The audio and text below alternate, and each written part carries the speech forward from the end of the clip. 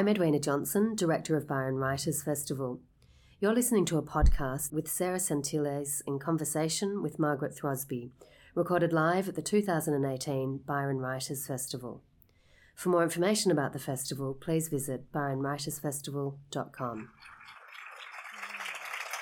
Thank you very much, and welcome to all of you. And I'm really pleased to be here.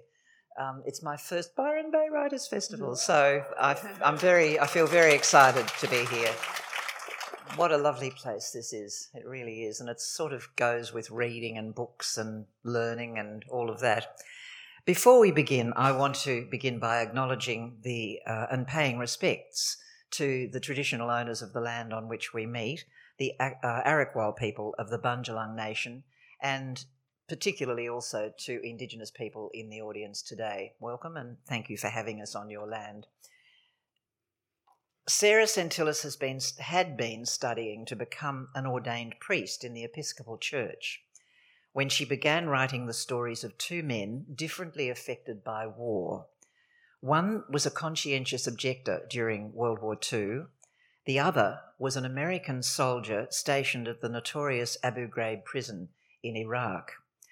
In the process, Sarah left the church and, effectively, Christianity. Today, she's a writer, teacher, critical theorist, scholar of religion, and author of many books, the most recent being Draw Your Weapons, which is a book that really penetrated to me in a way that I hadn't expected. It is, and I wrote down here, a meditation. It's a word that I absolutely have come to hate. It's a sort of a contemplation or a rumination, it's a lot of Asians, on art and war and God. Sarah herself describes this book as a song for the dead, for all the bodies that don't get grieved, meaning the people killed in war. So, Sarah, it's wonderful to have you sitting on the stage with us today, and I thought that we'd start with the two pictures that so struck you. Can we start with the one of the man with the violin? What was it? Yes, thank you, and thank you, Margaret, for that beautiful introduction, and thank you all for having me in your town. This place is amazing, and I'm going to move here. I love it, and I'm so grateful to be here. When I first saw the beach, I cried. It just is amazing. So it was in 2006 that I first saw the picture of this man named Howard Scott, and I was a doctoral student at the time at Harvard, and I had left my program to write elsewhere because the program was oppressive in a variety of ways. And I was back to I think I was taking exams or defending my prospectus, and I saw this image. I was staying with a friend, and she said, "You have to look at this picture in the Boston Globe." And I looked, and it was this man. He was in his 80s, and he was holding a violin. And I didn't know anything about him. I didn't know his name. I didn't know why he was holding the violin. And everything in my body said, you have to meet this person. You have to write a book about this man. And then I read more about him and realized he had been a conscientious objector during World War II. And his roommate in college was Japanese American. And so to protest the internment of Japanese Americans during World War II, he walked out of the civilian public service camp where he'd been stationed, and he was put in prison. And while in prison, he decided he wanted to build a violin. And his wife, she was allowed to write him a couple letters a week, and she would type up in tiny type smashed onto the page the directions for how to build a violin. And he never finished it. He was released from prison before he finished it. And his grandson finished it for his in his mid-80s birthday, and gifted him the violin, and that was the picture that I saw. There are thousands and millions of pictures of men with violins. You say something in you. Have you ever sort of really analysed that? What was it about that picture?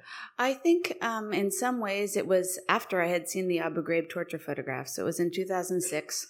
We had re-elected Bush. I was feeling despair that there was anything an individual could do that might make a difference in the world, that there was it felt like there was no way to stop this tremendous violence that was ongoing, no matter how many people marched, no matter how much information came out.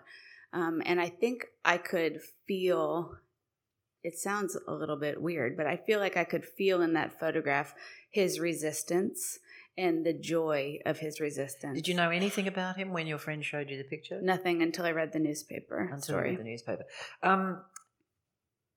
You actually went to meet the man. I did.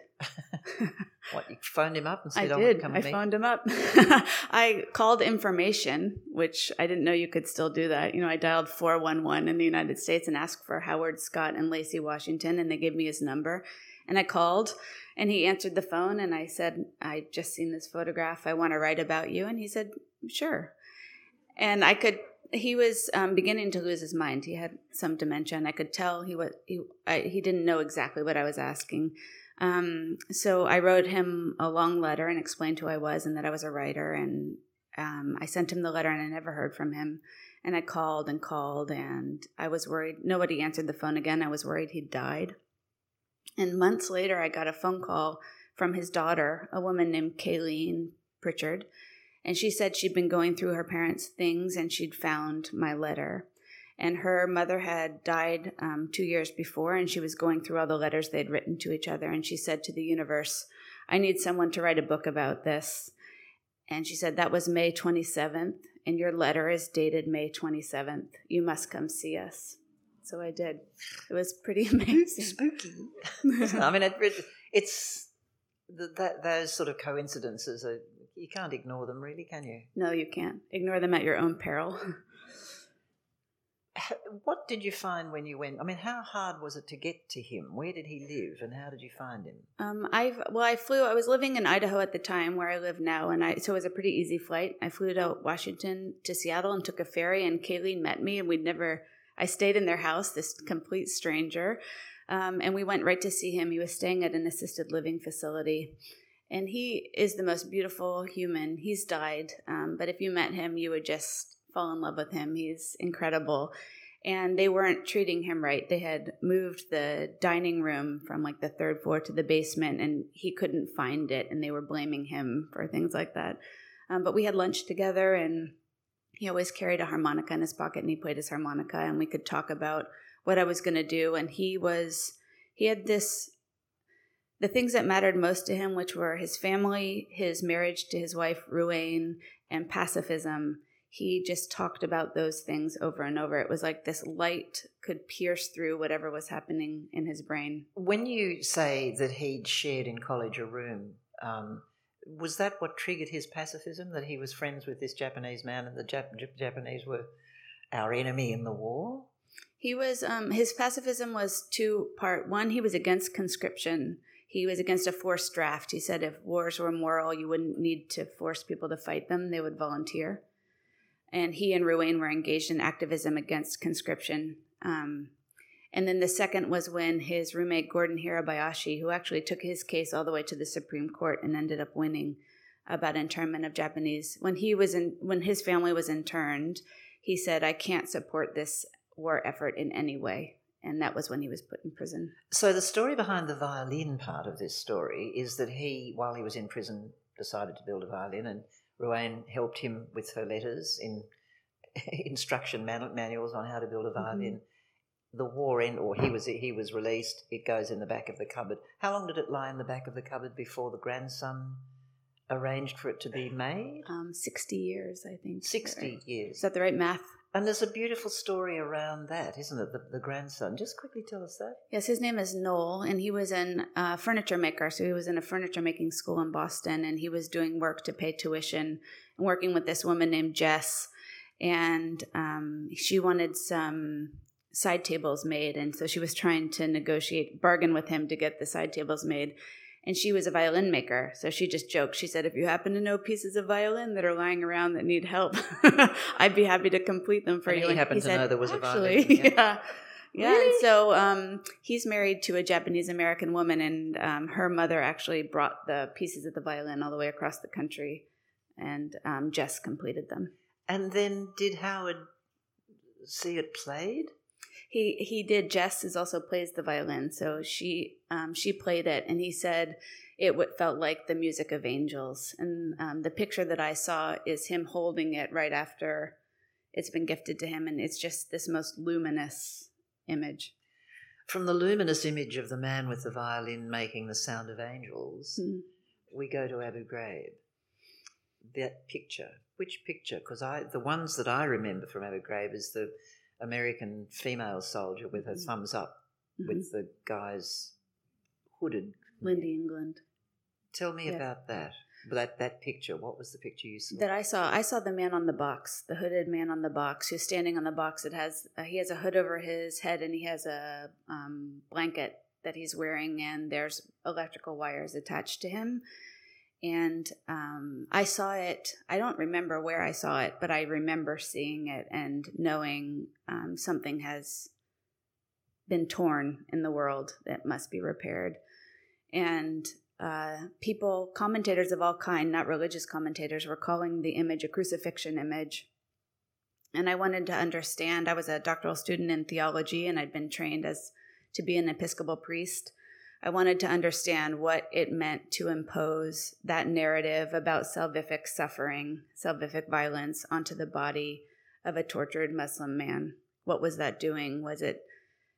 Did it help people see that torture was wrong, or did it make us think this is what you do to the body of others to keep people safe, which is a version of atonement theology?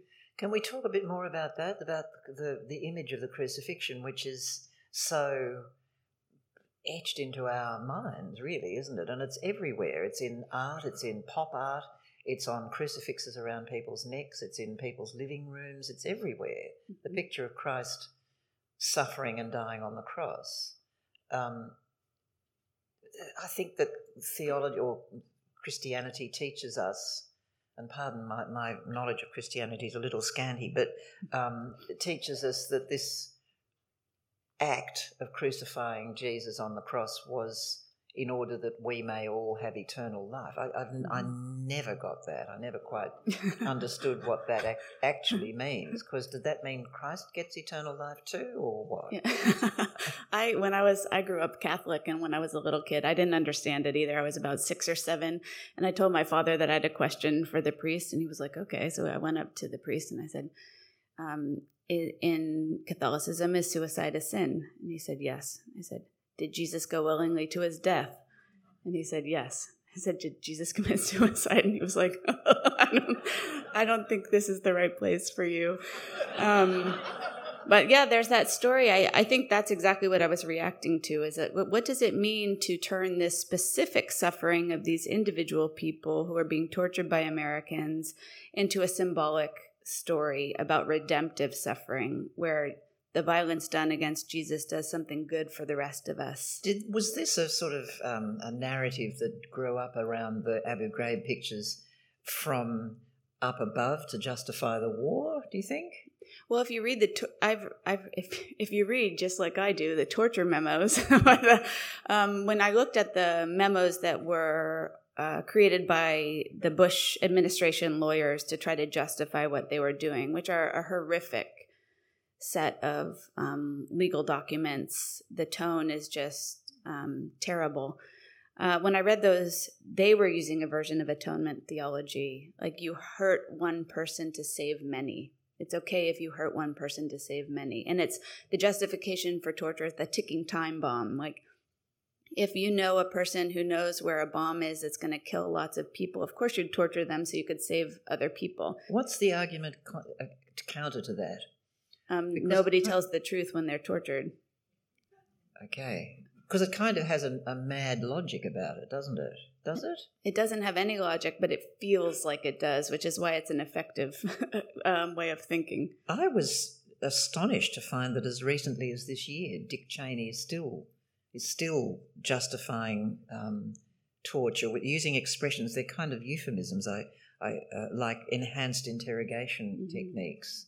Yes, which involves waterboarding and deprivation of sleep and electric shocks and things like that. And I suppose when authorities sit around their big table in the room they sit in the White House to decide these things and say enhanced interrogation techniques, it dulls the sensitivity somehow, doesn't it? And our media mimicked those words. They didn't call it torture either, which was part of the problem. They called it enhanced interrogation as well. Do they still? No, they sometimes use the word torture now. Do they? Yes. gosh. Or they'll say so-called enhanced interrogation. Over time, war photography photography itself has often contained very powerful messages. And war photography particularly. I'm thinking of Kim Phuc, the little girl that she was, 9-year-old, running down the street in Vietnam with no clothes because they'd all been burnt off her, who I subsequently interviewed not that many years ago. Do you think that changed the course of the Vietnam War? That image in particular? Yeah. I do think it did. I think it turned opinion toward the war. And do you think Abu Ghraib pictures turned the course of the Iraq War? No, I do not. I think they did. Why did the one and not the other, do you think? Because the one is horrifying enough of a little girl screaming as she runs down the road. But the other one is just as horrifying, surely. Is it the time that's elapsed between them, or are we different now from what we were in 60s, 70s? I'm not sure. I mean, it feels like we don't have...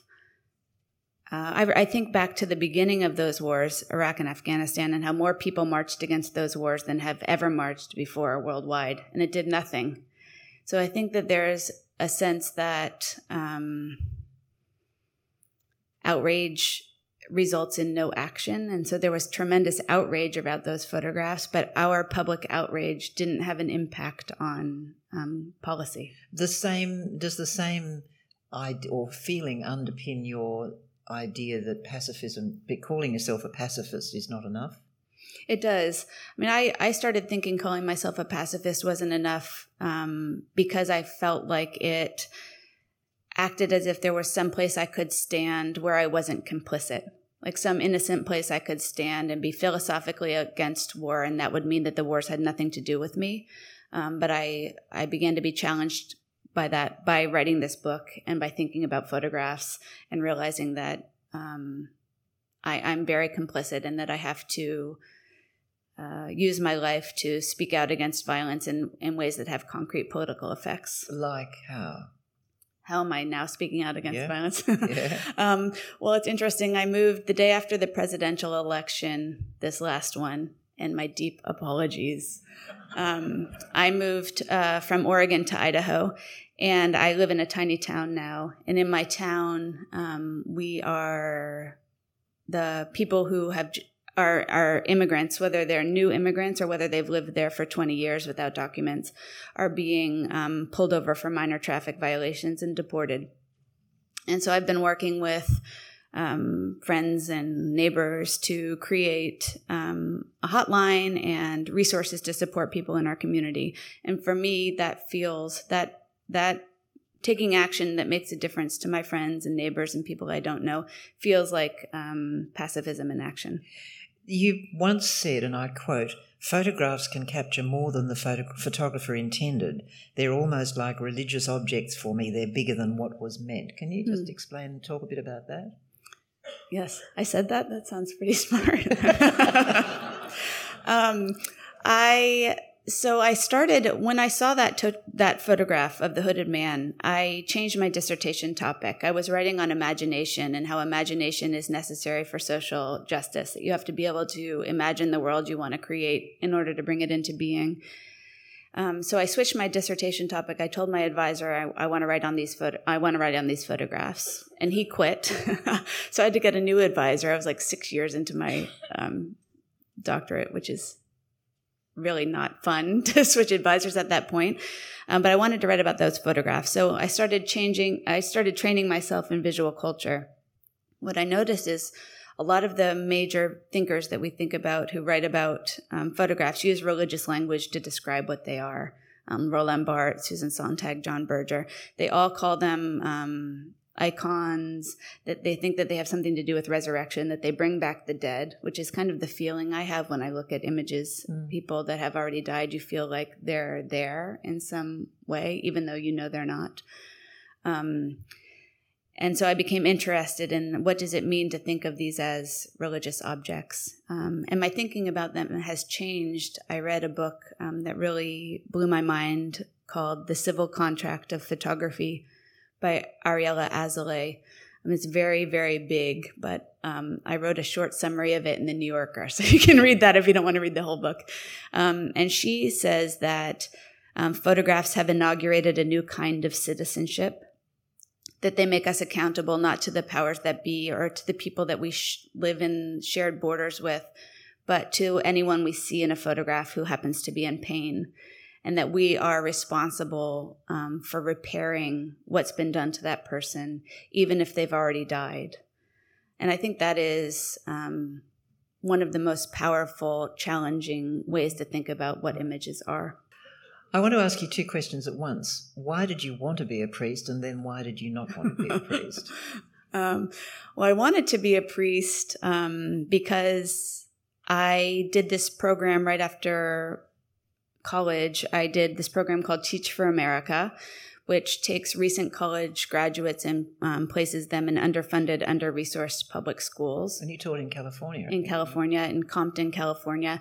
I hate Teach for America. I just want to make that clear. I think it's a colonial, racist program, but I participated in it before I knew better. And while I was doing that, I was encountering my own complicity in structural racism. I was a white 21-year-old in a school that was primarily African-American and Latino. I had no idea what I was doing. I'd been a comparative literature major. I had no skills to teach. I was teaching first and second grade, how to teach people how to read. And I was just devastated by the systemic violence that I was seeing and recognizing that the system had been designed to help me and to hurt my students. And I started going to church, to an Episcopal church. My mother came to see me and she was like, "You need God," basically is what she said. And she took me to this Episcopal church in South Pasadena, California, which was just incredible. It was doing same-sex unions, for decades. It was justice-oriented, marching for gun control. And I thought, oh, this is what religion can be. I want to be part of this. What can we find in your early biography that explains your mind being open to examining your own thinking and perhaps changing course? I mean, was this encouraged in the family? You said that your father happily took you to the priest to ask about the crucifixion. Yeah. Did he celebrate that? Did he did. say, this is good to ask these questions? Yes, very much so. The only person who was surprised when I left Christianity was me. My parents knew that was what was going to happen, and they've always encouraged me to think critically and to change my mind. Why did you decide not to be a priest then? It was kind of a slow unraveling. It started with extreme experiences of sexism when I was working in a church. My body wasn't welcome there. My politics weren't welcome there. I couldn't make my mind bend the way that the prayers were asking my mind to bend. In Breaking Up with God, I think, or A Church of Her Own, I write about, I stopped saying the words of the creed, the Nicene Creed, and by the end I had 11 words left that were like God, God, light. That was like it, 11 words. But the story I first told myself was that it was too sexist. I couldn't do it. Did you decide that Jesus was not the Son of God then? I don't even know what that means. For me, I think Jesus is the Son of God in the way that every single human being has the ability to live their lives in a way that recognizes that everything they do is connected to everybody else, and to try to make a more just and life-giving world. That's how I understand Jesus. How do you understand God? Are there cocktails for this?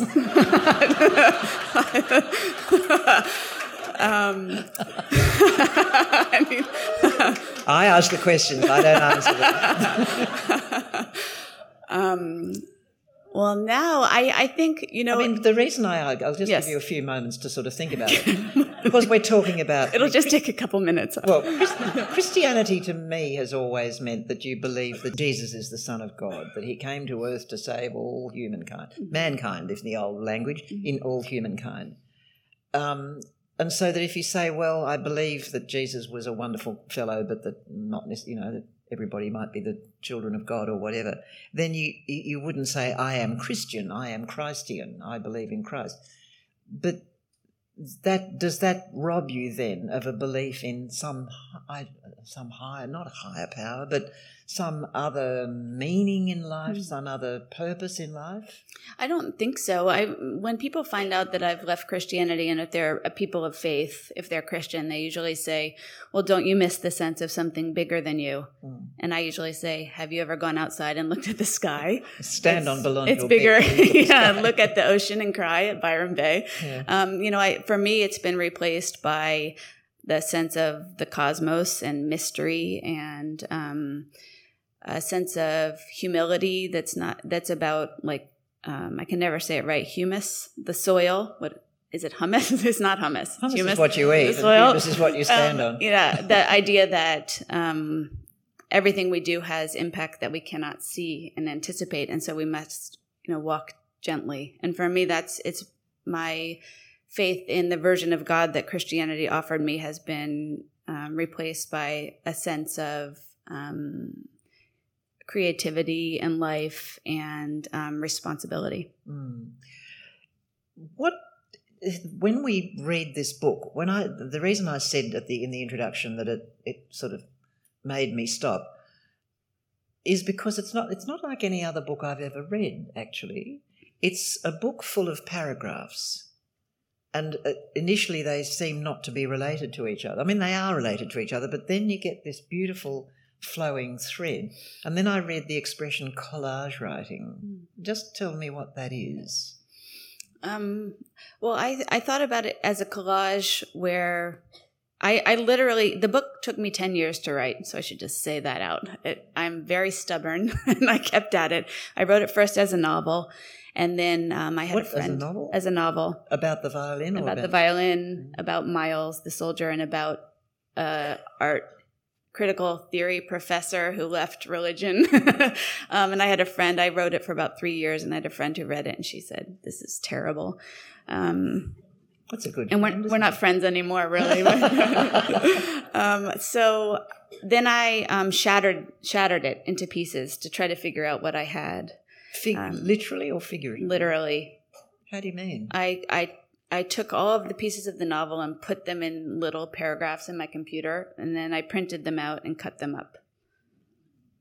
Really? Yes. Cut them up, so one little paragraph, two little paragraphs, like that? Yes. And I did that probably about 70 times. Oh. I took a workshop. I told you I'm stubborn. I took a workshop with a writer named Nick Flynn, who's a brilliant writer, and he taught us this method. He taught us a lot of generative writing prompts, and then he taught us this method of taking what you've written, cutting it up, laying out I'm giving you a writing workshop right now, 20 blank pieces of paper, arranging your fragments into piles by theme, and then laying out the pieces on the 20 blank pieces of paper with a little bit of Scotch tape. And then he would make you retype in what you had taped down so that you could recommit to every word. So in this case, you might have 2 lines, mm-hmm. and it's just a thought. Yes. And then the next might be a page and a half. Yes. With an anecdote. Mm-hmm. And then a thought about something else. Yes. Yeah. I wanted it to work. I saw this image from an exhibition by an artist named Fred Wilson, who did an exhibit called Mining the Museum in Baltimore. And they gave him access to the entire exhibit at the museum and said he could rearrange it. And he used juxtaposition to make these arguments about racism and colonialism and how knowledge is constructed. And one of the images I saw from the exhibit was this big display case, and it had all this fancy silver, like sugar bowls and goblets. And then it had slave manacles. And it was just called Metalwork 1865. And I thought, well, that makes visible the violence of enslaving people and its connection to wealth and how wealth is oppressive in a way that you could not do by just having the manacles or just having the sugar bowl. And I thought, I want my book to work like that. Okay. One person we haven't spoken about is Miles. Who was Miles? Who is Miles? Miles is a student that I had when I was teaching in California. I was writing my dissertation on the Abu Ghraib photographs, and I came into my class one day when I was teaching about the Abu Ghraib photographs, and 2 students were in the room early, And the woman was like elbowing him, tell her, and he didn't want to. And then it turned out he'd been stationed at Abu Ghraib prison. He was a veteran. And I said to him, if you ever want to talk to me about what you experienced there, I'd be happy to listen. He says, I said, you come talk to me. But that's not really my style, but it might have been how he felt. So he came and he just started coming to my office hours and telling me what happened to him and what he did during war. It was just horrific. What did he do? He didn't do much, but he witnessed things, terrible things being done. Like people with hoods on their heads? Like people, no, not that, but he would say things like, oh, I taught kids how to play chess. I would say, kids? What do you mean kids? And he was guarding kids and old men, and he was running a school. He would show up, they would teach them school, and he would learn how to play chess with people, and they were kept in cages outside. Had he spoken about this to anybody before? He'd been back for 2 years, and I was the first person to ask him about his time at war. Do you think he suffered from some kind of PTSD? Or? I do. He would tell me things that were terrible that he'd seen, and it would be as if he was describing, sweeping the floor. It was no affect. And what about now? What's he doing now? Well, he's an amazing human being, and he's also, when I met him, he's a painter. He was painting portraits of detainees that he had guarded. So that was the only way that he shared his story was through art, by painting. And now he's being trained to be a kindergarten art teacher. And he's married. He has 2 kids. And the highest compliment I actually got about Draw Your Weapons, I sent him a copy in manuscript form so he could read it and see if I got anything wrong. And he shared it with his wife. And he's very relaxed. I was like, well, what did you think about it? And he's like, yeah, it's good. It's like, I just spent 10 years writing about you, But he said, my wife read it, and she said she'd never heard these stories before, and that she learned about me and my time at war, and she really liked it. Goodness me. 1 or 2 more questions from me. We talk about drones, please, because you've written about drones. Yeah, I'm obsessed with drones. Militarized drones in particular, these flying machines with cameras that kill people based on what people think they see. I've studied photography for 15 years, and if I've learned anything, it's that images cannot be trusted, that they can be manipulated and falsified, and that our lenses are always warped by our biases. And so this idea that you can shoot based on the gun is really troubling to me. Or shoot based on the gun is not what I mean. Shoot based on an image projected to you in Las Vegas somewhere. And then I also started thinking about drones as little gods flying in the sky. They are omniscient, omnipotent, and they deal out death to those deemed sinners below, people doing something wrong.